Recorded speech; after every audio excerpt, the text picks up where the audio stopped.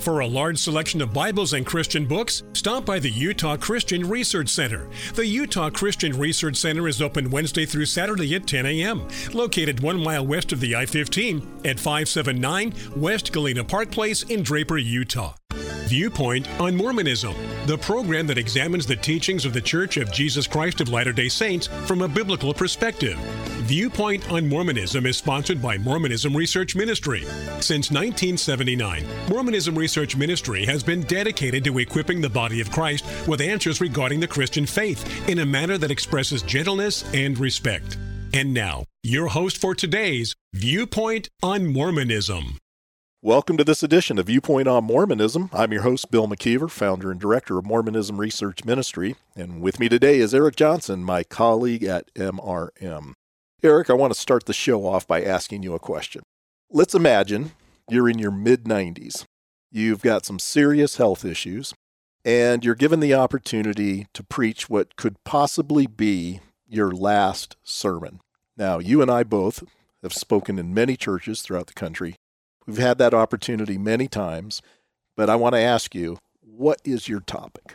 I think that's a no-brainer. I think I would talk about the person who has meant the most to me, my Savior, my Lord and Savior, Jesus Christ.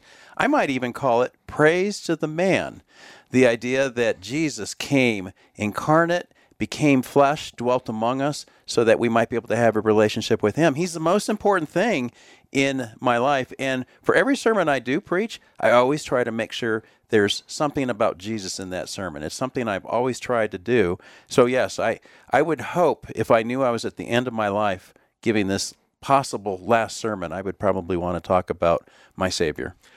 I would tend to agree with you because one thing that I try to do in the sermons that I have preached over the years is to encourage people to find themselves at the foot of the cross, to know that they cannot be saved of their own accord, and not only put their complete trust in the finished work of Christ, but hopefully to live a life which gives Him honor and glory.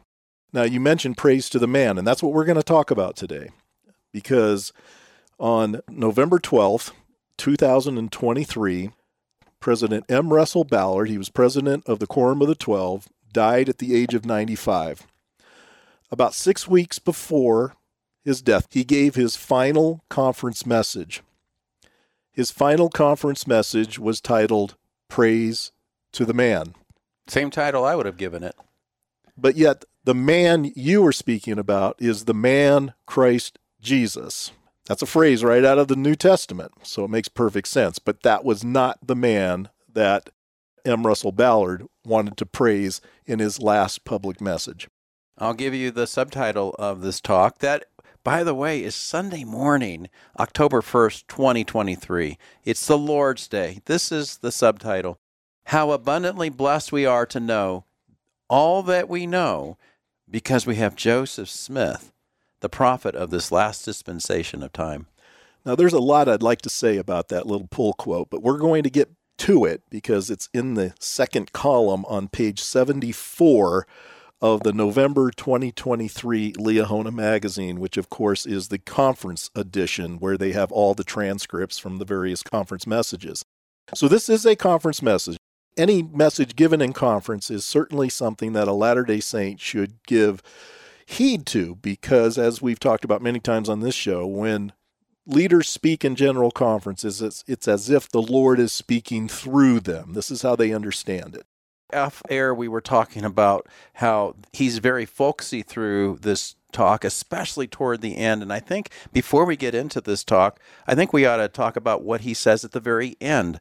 Page 76, he says, I'll soon be 95. My children tell me they think I'm a lot older than that some days, but that's okay. I'm doing the best I can. But for nearly 50 years, brothers and sisters, I've had the privilege to cover the world in my assignment as a general authority of the church. It's been a wonderful blessing. I think I've gotten pretty close to almost all parts of the world. I've met with members of the church all over the world. Oh, how I love you. What a glorious experience that's been, to look into your faces, be in your presence, and feel your love that you have for the Lord and for the restoration of the gospel of Jesus Christ. And Bill, as I looked at that originally, and as we talked about it, it just feels to me that he somehow knew his time was very short. Yeah, well, he died of respiratory failure from what we understand, and that's not something that just happens overnight. Plus, he was hospitalized right after this message, so he had health issues and probably very well could have known that he did not have too many days left. And so that's why I asked you the question at the beginning of this show, because I don't think most evangelical Christians, if they were in this same kind of scenario, would get up and give a sermon praising another human being. But here we find M. Russell Ballard doing exactly that. And I can't think of a evangelical Christian pastor who's ever praised Paul or Peter or any other leader of the church, of the Christian church. And yet here in Mormonism, it seems to be okay that you're allowed to sing praises to a human being who is not Jesus himself. Well, yeah, I think you make a good point. I'm not doubting that perhaps at some point some Christian pastors have remarked on the perseverance of Paul and the fact that he certainly had a pastor's heart, put up with a lot of nonsense, especially with that dysfunctional church in Corinth, and still pressed on and, of course, gave us much of our New Testament. But the Latter-day Saints are oftentimes talking about Joseph Smith, praising Joseph Smith. I mean, this title, Praise to the Man, that is a hymn that they sing, and they sing it quite often in the Church of Jesus Christ of Latter-day Saints. I don't know of any hymns that we have that are to the Apostle Paul. I don't know of any hymns that we sing that are sung to or about Peter or any of the other apostles. Looking back on the songs that we sing in our church, they're all Jesus-focused. We're always talking about him and what he's done on our behalf.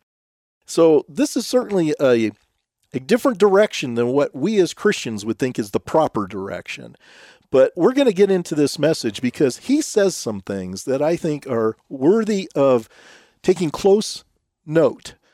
Because a lot of the things he says, some of the things he says regarding his own history need to be challenged. Because there's one part in particular where he tells a lie that has been said over and over again in the LDS Church regarding their church's history. But let's begin with what he says at the very start of this conference message that was given on October 1st, 2023. My dear brothers and sisters, I'm honored to be with you this morning. I pray that the Lord will bless me. My eyes aren't what they used to be. I went and saw the eye doctor, and I said, I can't see the teleprompter. And she said, well, your eyes are old. They're not going to change.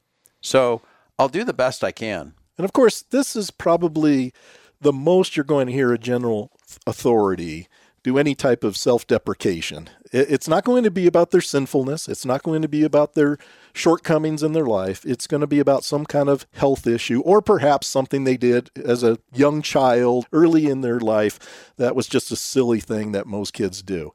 They don't normally talk about their sinfulness. They don't talk about the fact that they, like us, like all the members that they are looking at, that they, in fact, are sinful people in need of God's mercy, and there's nothing that they could possibly do to overcome that situation because they think they can and probably think they have. But he goes on, I'd like to share with you some things that have been in my mind. I have seemed to have the prophet Joseph in my mind the last few months. He continues, I've sat and contemplated his glorious responsibility in becoming the prophet of this dispensation of the fullness of times. I think how grateful we are as members of the Church of Jesus Christ of Latter-day Saints that Joseph Smith, a boy who desired to know what he needed to do to have his sins forgiven, found the courage to go into a grove of trees near his home in Palmyra, New York, and there kneel in prayer and, by his own statement, pray out loud for the first time. See Joseph Smith History 1:14. That's found in the Pearl of Great Price. Now, when he says this, I'm sorry, I'm just not thinking that that's a great example of courage to go out into some grove of trees and merely pray out loud. That's really courage for M. Russell Ballard. Does that seem a little bit odd? I mean, people have done that many times, but for some reason, M. Russell Ballard thinks that this is an act of courage on the part of Joseph Smith, but that's really neither here nor there. The part that I'm looking at was when he says how grateful he is as a member of the LDS Church about a boy who desired to know what he needed to do to have his sins forgiven. Now, he's talking about, obviously, the first vision, and we should mention, for those of our listeners who aren't aware of this, there's all sorts of different accounts of the first vision. Most people are familiar with what's known as the 1838 account. That is the official account as it's taught today. But Joseph Smith in 1832, in his personal diary, talked about an encounter that he had in the woods when he prays. And he's asking for his sins to be forgiven. The problem, of course, is the details in that story don't often match the story that's in the 1838 account. They have to conflate a lot of the 4 different accounts that Joseph Smith gave during his lifetime and somehow come up with a story. But if you look at the 1832 account, what happens? Joseph Smith goes out into the woods and he says, I cried unto the Lord for mercy, for there was none else to whom I could go and obtain mercy, and the Lord heard my cry in the wilderness, and while in the attitude of calling upon the Lord in the 16th year of my age, now that's a contradiction with the official account, a pillar of fire, and then he scratches out the word fire and writes light above the brightness of the sun at noonday came down from above and rested upon me, and I was filled with the Spirit of God, and the Lord opened the heavens upon me, and I saw the Lord, and he spake unto me, saying, Joseph, my son, thy sins are forgiven thee. So what did Joseph Smith have to do to get his sins forgiven, if we believe this account? He merely cried out to God. And according to Joseph Smith, he said, the Lord appeared. And we know that this is speaking about Jesus because it goes on to say, I am the Lord of glory. I was crucified for the world that all those who believe on my name may have eternal life. Ballard commends Joseph Smith, who desired to know what was needed for him to do to have his sins forgiven. But yet what Joseph Smith claimed he did in his account here in 1832 in his diary is not normally what you hear Latter-day Saints must do if they hope to be forgiven of their sins now. Because in the Doctrine and Covenants, section 1, and Joseph Smith didn't meet that formula at this time. He merely cried out to God and claimed that the Lord forgave him. But Latter-day Saints now are told what in section 1? Nevertheless, he that repents and does the commandments of the Lord shall be forgiven. So what Latter-day Saints are told to do today doesn't seem to be the same thing that Joseph Smith needed to do, at least in his 1832 account. He merely cries out. Now, we would agree with that. You can cry out and ask God for forgiveness, and he will forgive the one that is contrite. Commandment keeping is not a requirement in order to get that forgiveness. You get it at the very beginning of your faith walk. According to his 1832 diary, it sounds like basically all he had to do was cry out and ask God to forgive him of his sins. And, according to Joseph Smith, in this testimony, he claims the Lord did just that. Thank you for listening. If you would like more information regarding Mormonism Research Ministry, we encourage you to visit our website at www.mrm.org, where you can request our free newsletter, Mormonism Researched. We hope you will join us again as we look at another viewpoint on Mormonism.